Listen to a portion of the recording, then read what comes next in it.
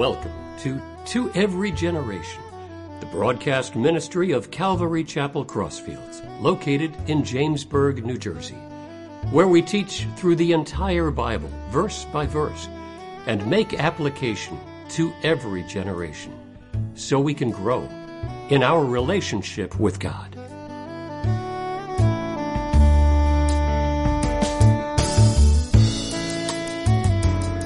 This morning we'll be in Luke chapter 17 from verse 20 all the way to verse 37. So the last time the message was titled, "The Kingdom of God is Within You." And we made really what is Jesus trying to say there? We're going to go over it a little bit today, but I think we covered it pretty well and spoken about the relationship that God wants with us. Today the message is titled "Ready but Not Obsessed."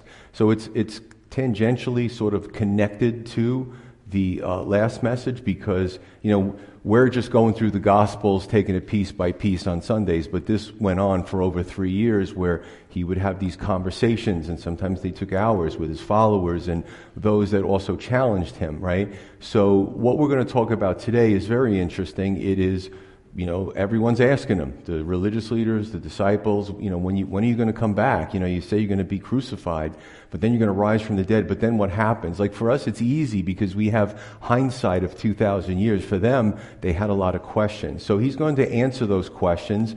And for those of you that, study the Bible, it's not the Olivet Discourse, which we find in Matthew 24. You could imagine that on certain subjects, Jesus would say things a few times to make sure his listeners and followers got it. So when he spoke about the crucifixion, that was a hard thing for them to swallow. So he spoke about it many a times. When he spoke about his return, right? Because crucifixion, how you're raising the dead, how are they going to kill you? How does this work, right?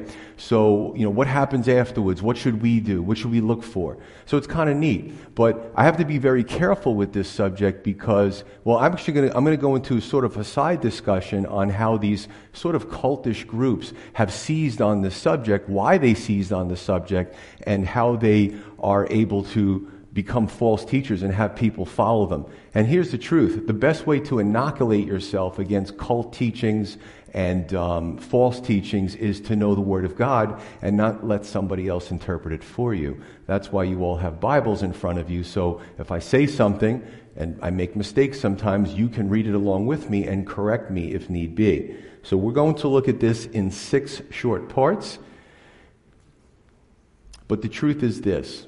Whether it was the Pharisees, the religious leaders, the political leaders, the disciples, even today, for the last 2,000 years, the kingdom of God, we've heard about this. It's in the Old Testament, it's in the New Testament, it's pristine, beautiful time, blah, blah, blah. We're looking for it to be ushered in, but the truth is that it's you can't really put the cart before the horse. There's no sense in looking for a kingdom of God if we don't have a relationship with God. So we put all this into perspective, see what kind of job we do this morning. We'll check it out. So verse 20, it says, "Now when he, Jesus, was asked by the Pharisees," this high echelon of religious leaders, "when the kingdom of God would come, he answered them and said, 'The kingdom of God does not come with observation, nor will they say, see here or see there.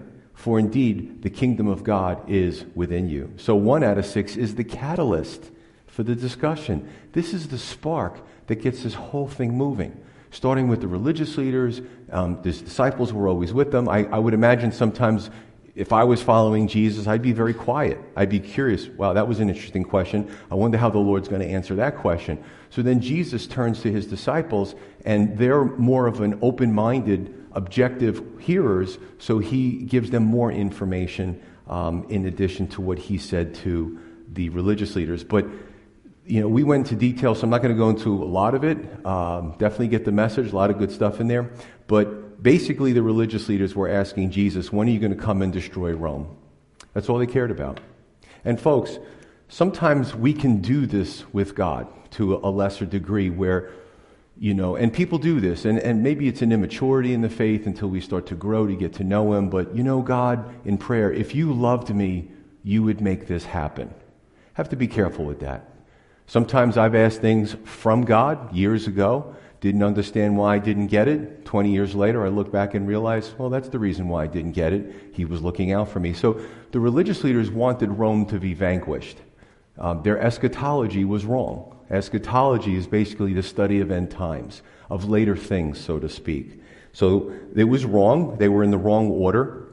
But he uses that foundation to share with his disciples about eschatology, about the study of end things. Okay, jumping in, verse 22 continues. It says, then he, Jesus, so he turns his attention from the religious leaders to his disciples. He said, the days will come when you desire to see one of the days of the Son of Man, and you will not see it. And they will say to you, look here, right? He's kind of reiterating or repeating. That's something we need to take note of. Look here or look there. Jesus says, do not go after them or follow them.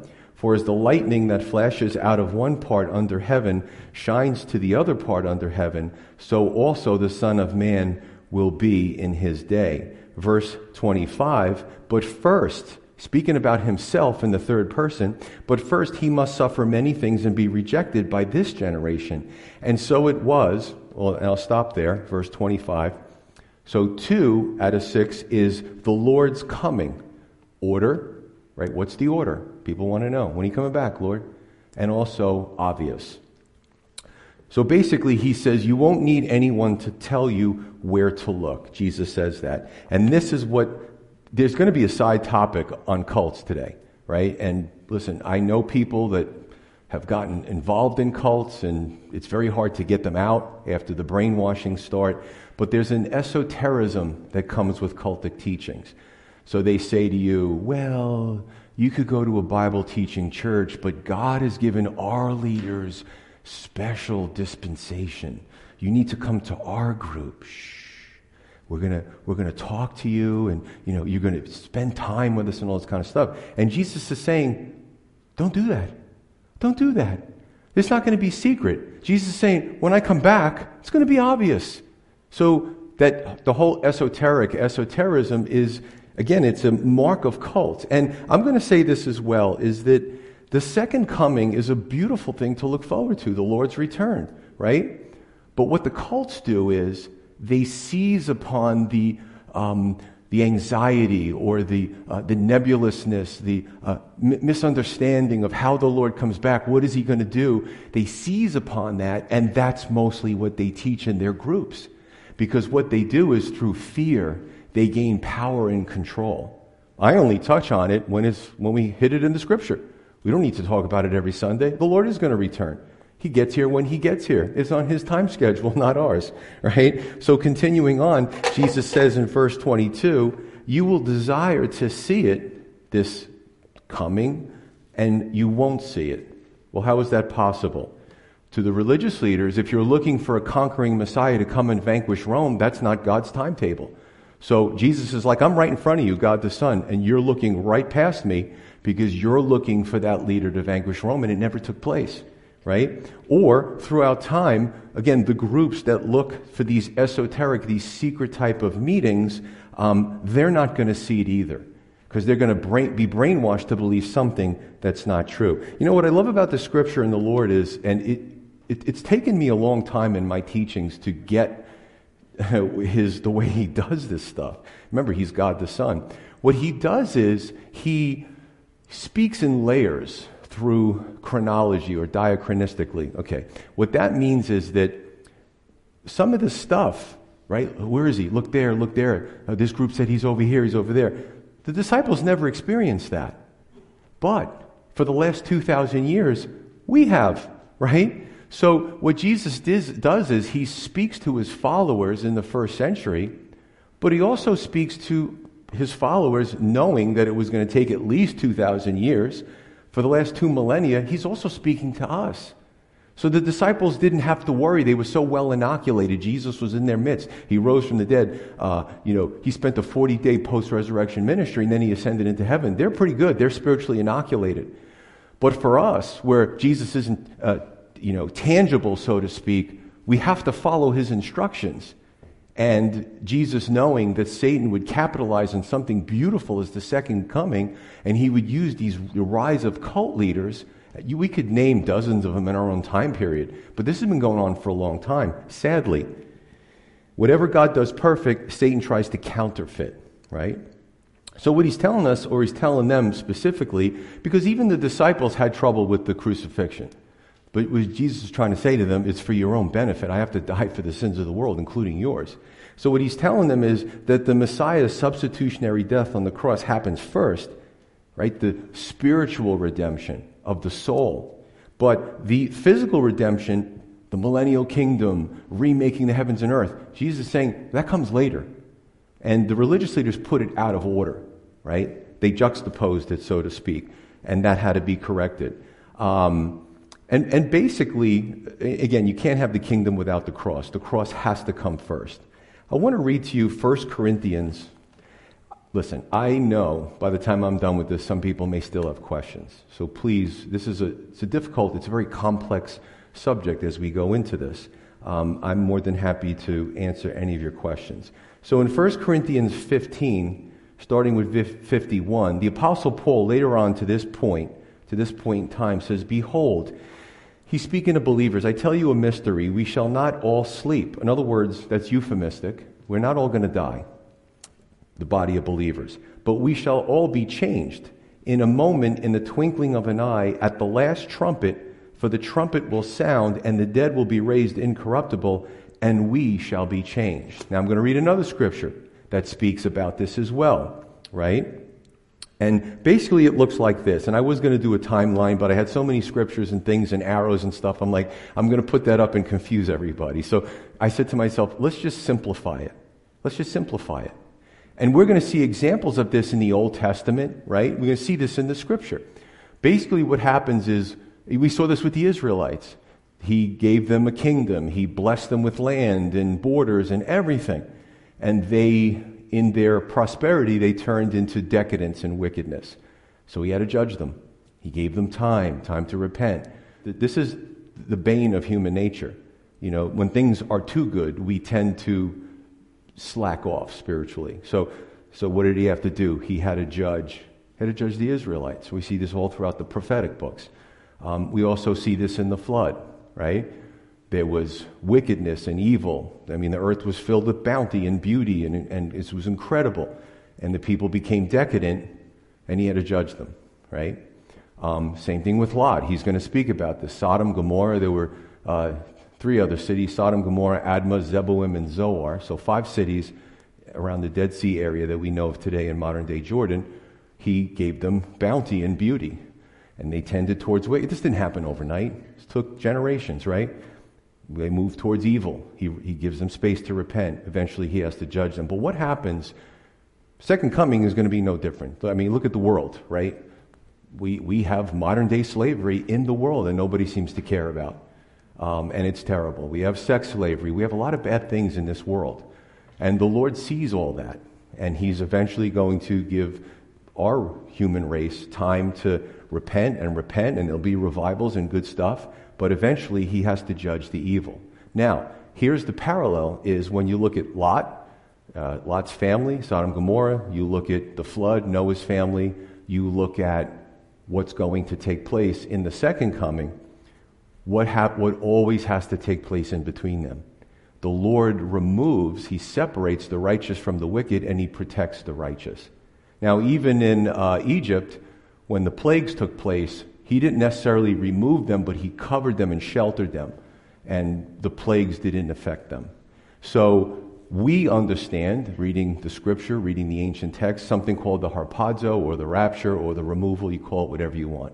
Some people don't like the name rapture. Fine. In Greek it's harpazo. I call it the removal. Just like with Lot and his family, just like in the flood, if it happened today, which I'm not predicting anything, the Lord will remove his followers before he judges humanity. Because our judgment happened at the cross. We don't get judged twice. So if you believe in Christ today, there's sort of a retroactive covering for your sins. That substitutionary atonement that Jesus did on the cross. So I was judged, my sins, the Lord knew. many millennia before I was born. At the cross, he took care of that. So when I trusted in him, that applies to me. So God's not looking to judge us, right? And the word judgment it has a large semantic range to it. Okay, so basically for 2,000 years, Jesus' followers have been longing for his return. Probably more from the ones that actually touched him and broke bread with him and watched the miracles. That probably was hard for them to be separated from him. God the Son is among you in the flesh, doing all these things. We love him 2,000 years later, but could you imagine their experiences with the living God? That must have been incredible. So his followers long for him. But Jesus says, if don't go here in secret, don't go there wasn't enough, Jesus hits it from different angles. He says, as the lightning flashes across the sky. Jesus is like, when I come, it's going to be obvious. It's not going to be some secret group. And I'm going to tell you that these groups have predicted the Lord's return probably maybe hundreds of times if you put them collectively.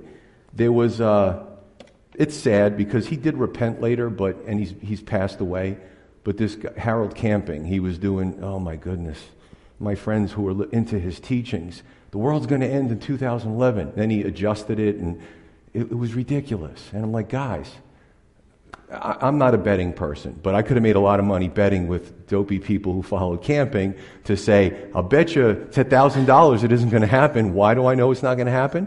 Because the Lord not telling any of us. And he said, don't be a date setter. So Harold Camping did it. Jehovah's Witnesses did it 4 times that I know of in the 1800s, all the way into the mid-1900s.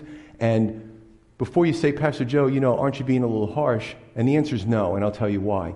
Because if I was to tell you tonight at midnight, the Lord's going to come back, which I would not do, what would you do? You'd quit your job. You'd get rid of your house. You'd be out in the field at 12 o'clock, 11:59, and he doesn't show up. So all those faithful followers who were duped, this happened so many times. They lost their homes, they lost their jobs, their families thought they were crazy because of some crazy cult teacher who set dates.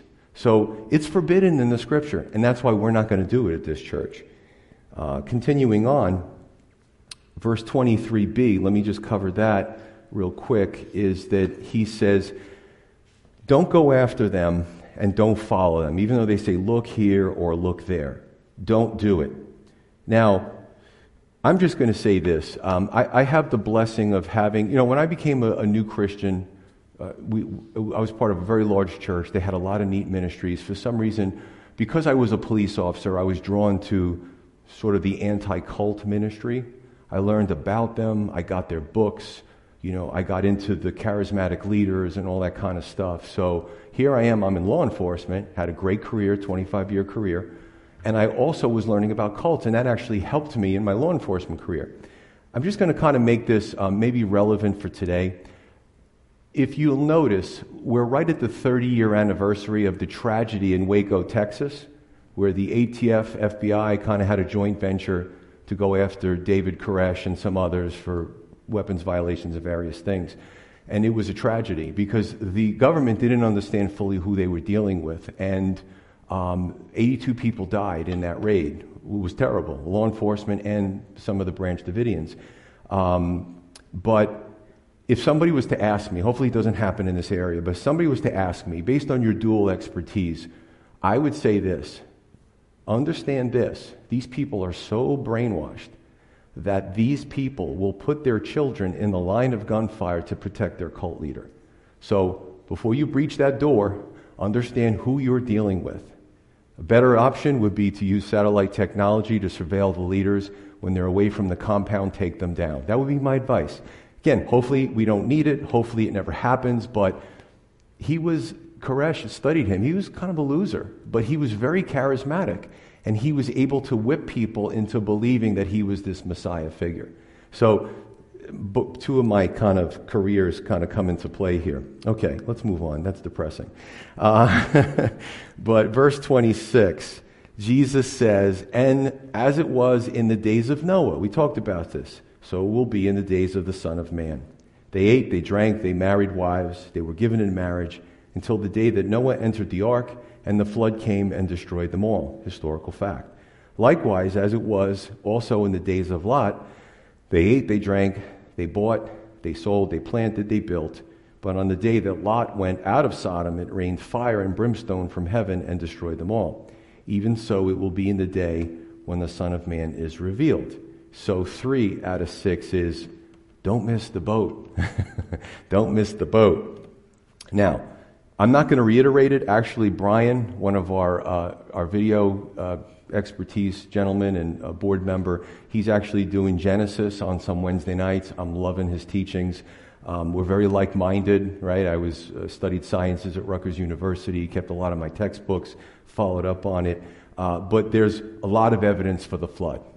There's Sumerian records. There's records of cultures outside the Israelites who have these writings that have survived, archaeology, right, digs, and they speak about the world. So all these different cultures have spoken about a worldwide flood.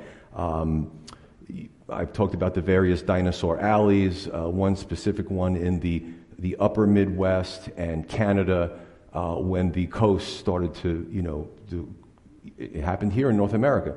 When the coast started to fill up with water, right, the water just kept rising, started coming inland. It's sad. The dinosaurs were huddled into this place, and they started moving towards the mountainous areas. Eventually they were overcome, and archaeologists who don't believe in God scratch their heads and say, wow, there's so many bones that are all jumbled up in this one area, so many square feet, as if a catastrophe happened.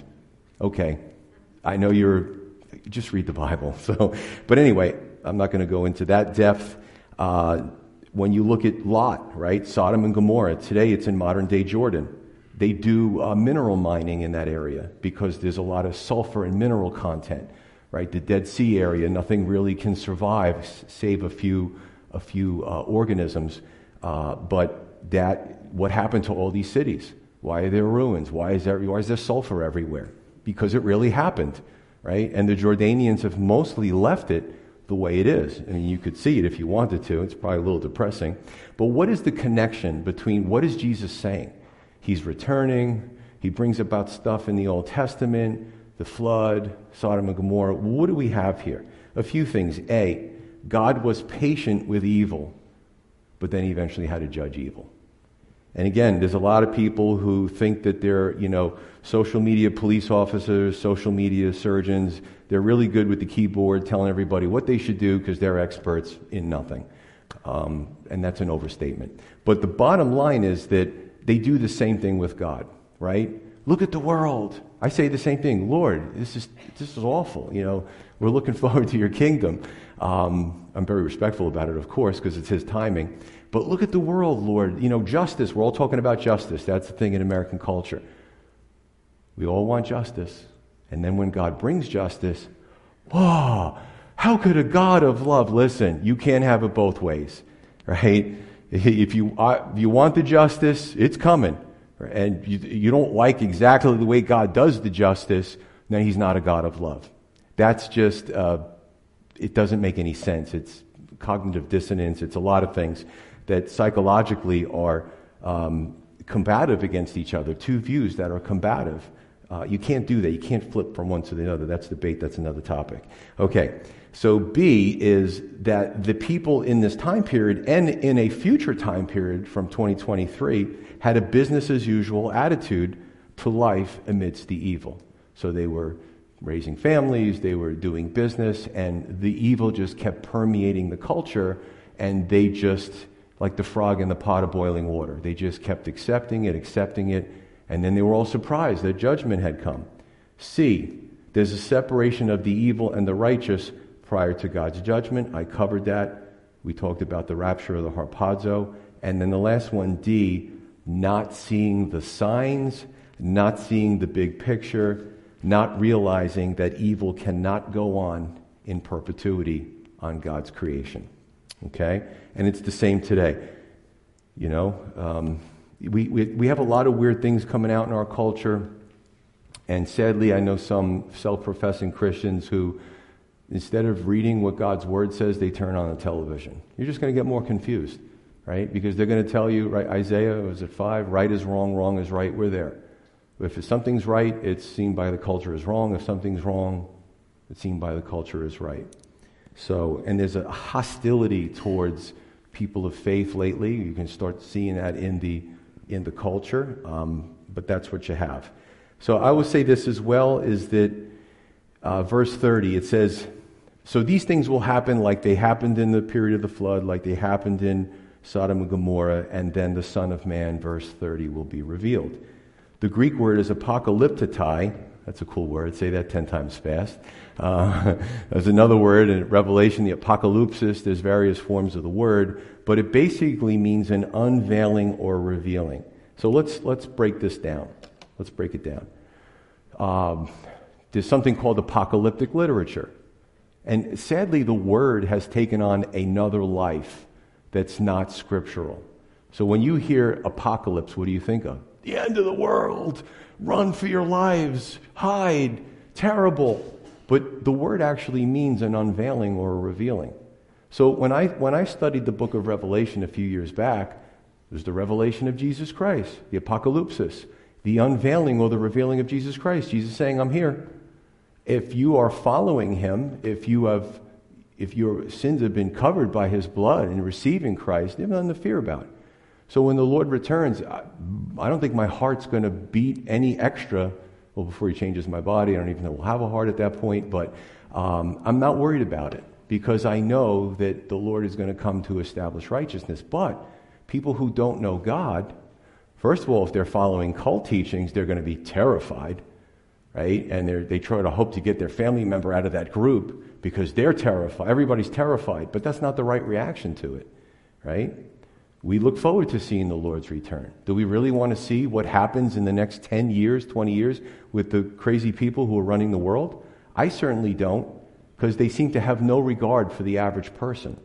But the Lord loves every person. The poorest person, the unpolitical person, the person who's got no money to give to his campaign because the Lord doesn't need a campaign. He's just going to come in and he's going to make everything right. So, a lot of stuff there. It is what it is. Verse 31, continuing on. In that day, trust me, if you're new to this type of teaching, I'm going to bring it all together in the end. I'm going to take every element of what we talked about in the 6 parts, I'm going to bring it all together, and you're going to see this is really awesome stuff. So, that's a high expectation. So I'm going to run away if you don't like it. Okay, I don't even know where I was. Verse 31. So it says, in that day, he who is on the housetop and his goods are in the house, let him not come down to take them away, and likewise, the one who is in the field, let him not turn back. Remember Lot's wife. 4 out of 6 is the heart has to be right. This is why I want my God to look at me and to judge me and to discipline me if need be than any human being. Because people don't know my heart. Only God does. People don't know your heart, right? Some of you might be misunderstood. You might be an outcast. You might maybe not articulate your words well, and you always find yourself in these social predicaments. You might have done things in the past and think, now I have this stigma. People are going to look at me different. I'm never going to be able to break out of this. Maybe I should move to another country. God knows you. He knows your frame. He knows your hearts. He knows your flaws, and he loves you. And anytime you choose to come to him, he died for your sins. That's an open invitation. Right? So I can talk to you about your heart and my heart, but the only heart I know is mine. And even Jeremiah tells me that my heart can be, I'm not talking about the 4-chamber cardiac muscle. I'm talking about the will, the emotions, and the intellect. But it's a sort of an old cultural, they use body parts to exemplify or metaphorize our behaviors. It was easier to go through. Okay. The heart must be right. I would just say that just be on the right side today, right? We don't know when it's going to happen. Obviously, we're still here, so it hasn't happened yet. Be on the right side when it happens, the proper side. Remember Lot's wife. So if you know the story, judgment was coming down. The angels were helping Lot and his family get out of the city because what does God do?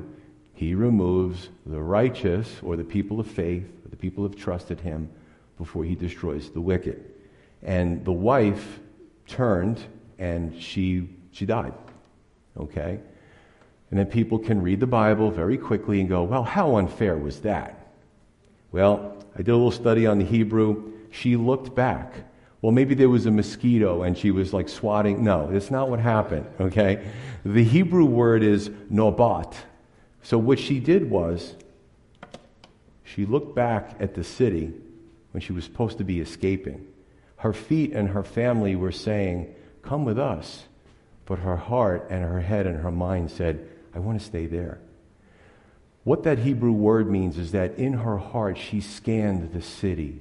She longed for the city.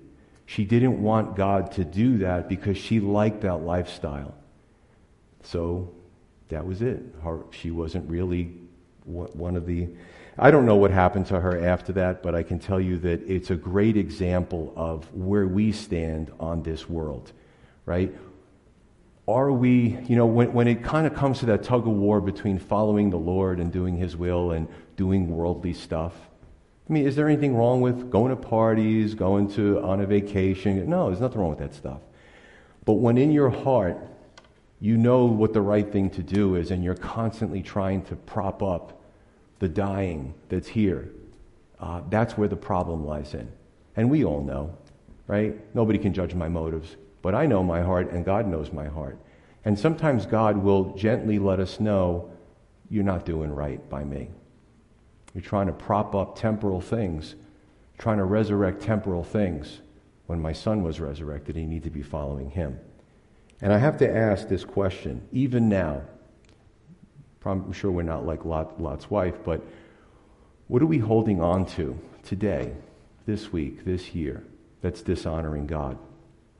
What are we holding on to that we're putting in front of the things of God that won't stand the test of eternity? When I ask those questions, I'm not looking for a verbal answer. It's just something that we have to apply to our own life in prayer. And all of us can look at something and say, wow, that's confirmation of what I've been experiencing or hearing from the Lord or reading or feeling lately. So he says not to prioritize these earthly things. If you're on the housetop, your belongings, don't go back into the house to get them. The man in the field, don't go back home to get your things. It's done. At this point, this future occurrence, just like in the flood, just like in Sodom and Gomorrah, it's going to be toast. I have to laugh that every day when I leave the house, I take my wallet, right? There's some credit card, there's ID, there's a healthcare card if something should befall me. There's a driver's license. I'm not going to need this anymore. I'm not going to have to go back to get anything, right? Is my hair sticking up? Do my clothes match? Do I have the right footwear on, the right clothing? It's not going to matter because all those things are just temporal stuff, especially my glasses, my keys. They could be in my hand and I'm looking around for my keys. I'm getting to that age. It's just, I just don't want to deal with this anymore. I don't need my keys anymore. You know what I'm saying? Whoever's left when I'm gone can have my house. There's some good stuff in the refrigerator and the freezer, and but just wait till I'm gone. Okay. Verse 33. He says, whoever seeks to save his life will lose it, and whoever loses his life will preserve it. So 5 I call the maxim in the middle, right? The little proverb in the middle of everything that's going on. Now, it doesn't mean to lose your life as if you fall out of a boat that just don't do anything. Don't paddle and sink to the bottom. That's not what he's talking about.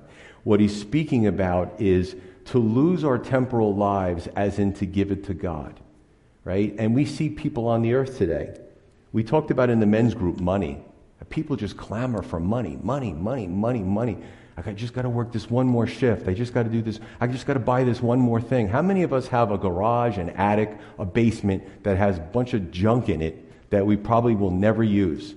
Sometimes I'll go through, it's just stupid stuff. It's not even valuable, right? Some hands, right? It's a lot of hands, Sometimes I'll go through a black bag and be like, what the heck is in here? Saying, babe, do you know what's in there? And she goes, which black bag is it? So it's like, oh my goodness, So what we try to do in this life is we try to hold on to stuff that's going to make us happy. Even when you buy that new car, after a few months, the new car smell is gone. It's dirty, there's a few scratches from the grocery store. It's just temporal things. It's temporal things. So in other words, to lose our self-directed, self-focused, temporal-focused life, to lose it. But we gain it. But what are we gaining? We're gaining eternal life, right? To try to be in control all the time in a self-directed life, we end up losing our life because God's not in the equation anywhere. So this is a great maxim when you think about it, right? Just give it to the Lord. Verse 34, continuing on. Actually, a few more verses. It says, I tell you that this part is, listen, even Bible teachers have trouble with this, but I'm going to kind of try to make sense of it. He says, I tell you, in that night there will be two in one bed, the one will be taken and the other left. Two will be grinding together, the one will be taken and the other left. Two will be in the field, one will be taken and the other left. So, what's that all about? And 6 is the inevitable sheep and goat separation. Again, this is that separation. When I found out the principle that eventually, sadly enough, because God knows the heart, He knows the soul, He knows the spirit, that at some point in all of our lives, we become separated. Sometimes from people we like, sometimes from family members. There will be two separations, and Jesus talks about Matthew 25, separating the sheep from the goats. There will be one on the earth in judgment. There'll be a physical separation, but there will also be an eternal separation.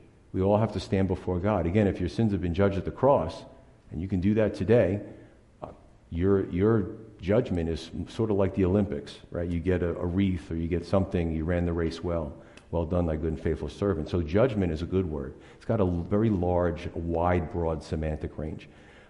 If you have resisted God your whole life and you die in that state, then that judgment will be a different judgment, the great white throne judgment, and you'll be eternally separated from God. It's not a good thing. So, it's called the second death. And I talked about, when I covered the rich man and Lazarus, 9 false teachings surrounding death that people believe today that aren't true. So he says this is what happens with this separation. And let me just pause for a minute. I'm not happy about it. Listen, do you think I'm happy about every single thing that's going to happen or everything that has happened? I'm still in the flesh. I'm not perfect. So sometimes my views, I'll just be honest, full disclosure, are not 100% aligned with what God says, and I have to pray about Him to give me a better understanding to help it to be absorbed better, because He's God and I'm not. But I will say that there's people that I love, and I don't want to be separated from them. However, it motivates me to tell them about the God who loves them. I want to get them over to this side. There was a lot of movies made about the Titanic, and this is true when you look at the historical books. The ship was filling up with water. Some people were helping others get to the lifeboats. Others were not wanting to believe that it was actually happening. Some people were playing the violin and instruments while the water was coming up. They're just playing in the band. Mother was putting her kids to bed, and she goes to bed while the one room in the cabin was filling up with water.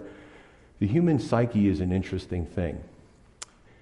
And there are people today who want to take what they heard this morning or at a funeral or somewhere or preaching, and they want to compartmentalize it in a part of their mind where I'm just going to ignore it. I don't like it.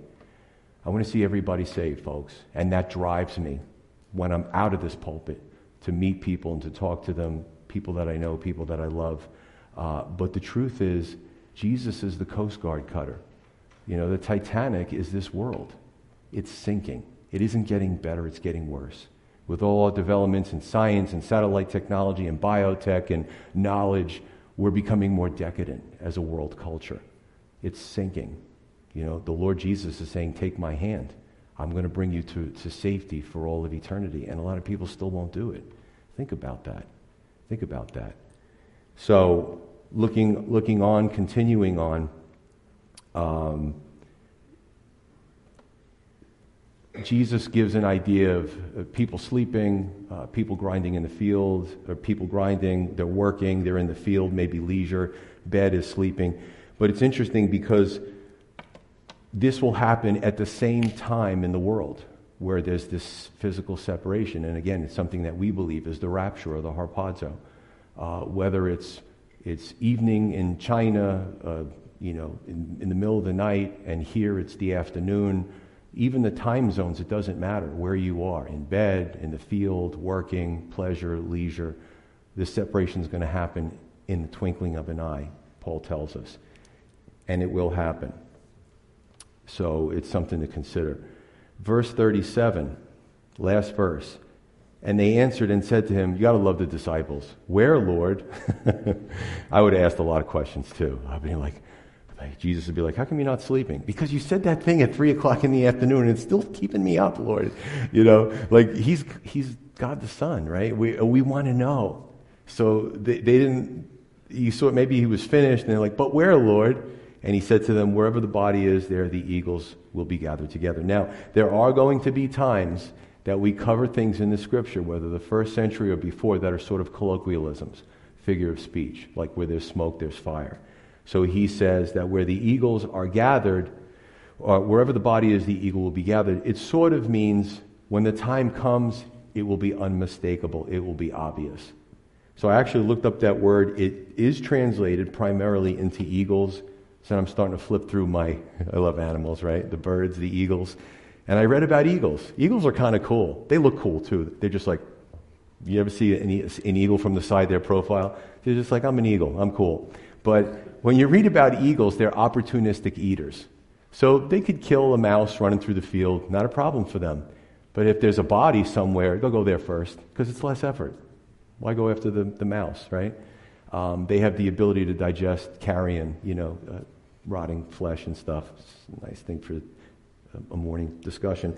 But so what he's just basically saying, Jesus is saying, and he would often refer to nature. When you see all these eagles gathered together, there's a corpse there. And what he's basically saying is, it's going to be obvious. Now, some people use this, and I like to look at different Bible teachers. We're not far off. There's some nuances with other teachers, but they'll refer to Revelation 19 in the Battle of Armageddon, where, unfortunately, it's this incredible war that the world is headed to, by the way, if you read the news and look at geopolitics. And it's really a 50-50. The autocrats of the East, Russia, China, Iran, they're trying to get India in there too. They're lining up to balance out the West. And there's going to be a conflict.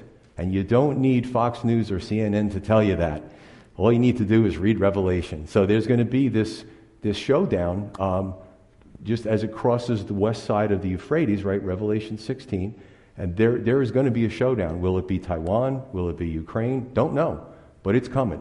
I just read a report now, I guess with the recent leak, that they found that we have troops in Ukraine fighting Russian soldiers. That just came out. That makes things very interesting. So are we going to pull together with now Taiwan? I'm not making a value judgment. I'm just saying that Russia and China, they're buddies now. They love each other. And there's going to be a showdown between the East and the West. And we see this in Revelation, we see it in Daniel, we see it in a lot of scriptural books. So this is what's coming on. The Battle of Armageddon is a sort of a middle ground where actually the East and West can come together and do battle. Right? Who would have known this 100 years ago? Nobody. People thought World War II was the war to end all wars. Oh, you ain't seen nothing yet, because everyone's going to get pulled into this one. Am I worried? Do I want you to be afraid? You should not walk out of here afraid, because God's got this. Okay? Trust me on that one. Trust Him. Don't trust me. I don't have any control over this stuff. So that's what you have going on. And let me just kind of wrap this up here. Ready, not obsessed. Right? What's the proper focus? Proper focus is not to be in the extremes. And I'll give you an example.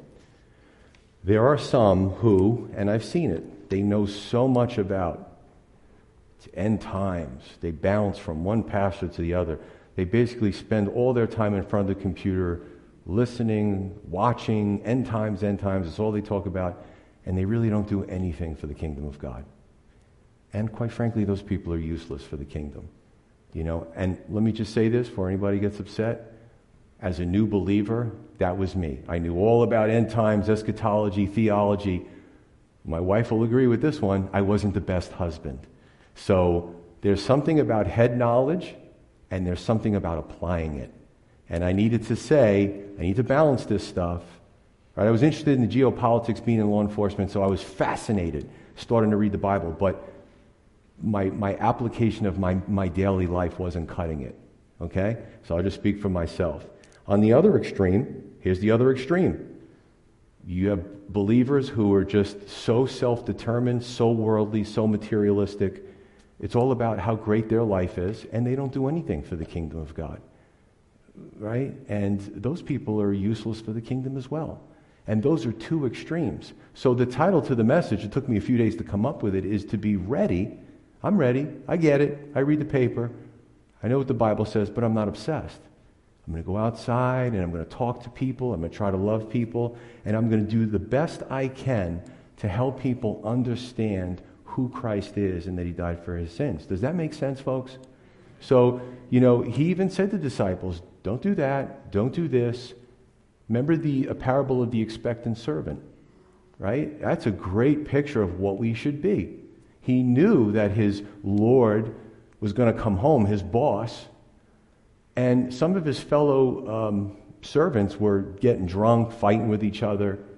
And when the guy came home, those were punished, but the expectant servant was commended for doing business while he was away. So we're supposed to be like those expectant servants. And I don't care what your background is. I don't care what you did in life. I don't care how you're down on yourself. God can use you. Hey, God can use you.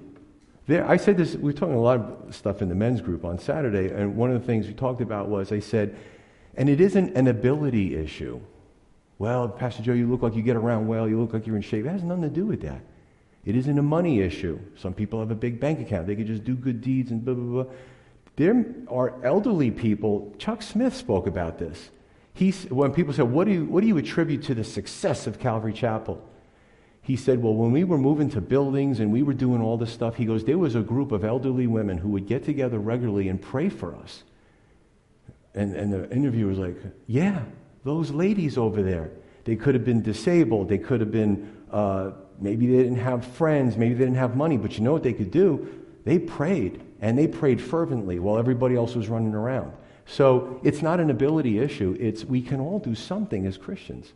How different would this world look? How different would this country look if every Christian did something small? Are there millions of self-professed Christians? What effect could that have on our communities, on our schools, on our educational systems? We don't know. So ready? I'm ready, but I'm not obsessed about this stuff because it gets weird when people get obsessed over it.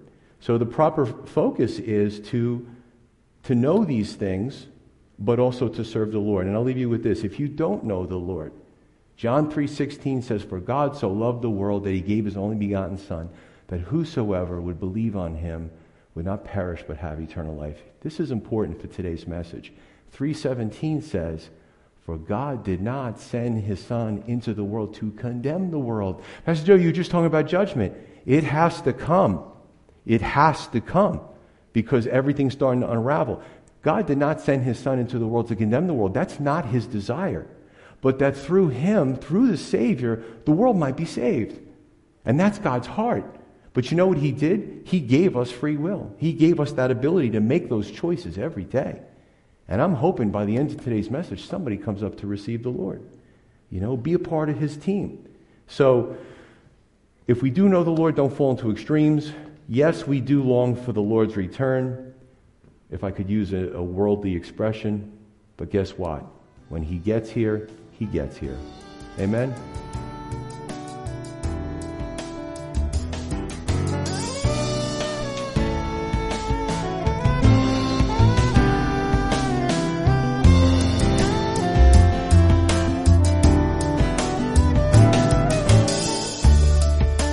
You've been listening to Every Generation from Calvary Chapel Crossfields. We meet for Bible study Wednesdays at 7 p.m. and Sunday service begins at 10:30 a.m. On Sundays, we have children's church for all ages, in addition to infant and nursery care. You can find out more about the ministry here at Calvary Chapel Crossfields by going to www.cccrossfields.org, where you can also watch or listen to previous messages. If you have any questions or have a prayer request, please email us at contact@cccrossfields.org. Thanks for listening, and may God bless.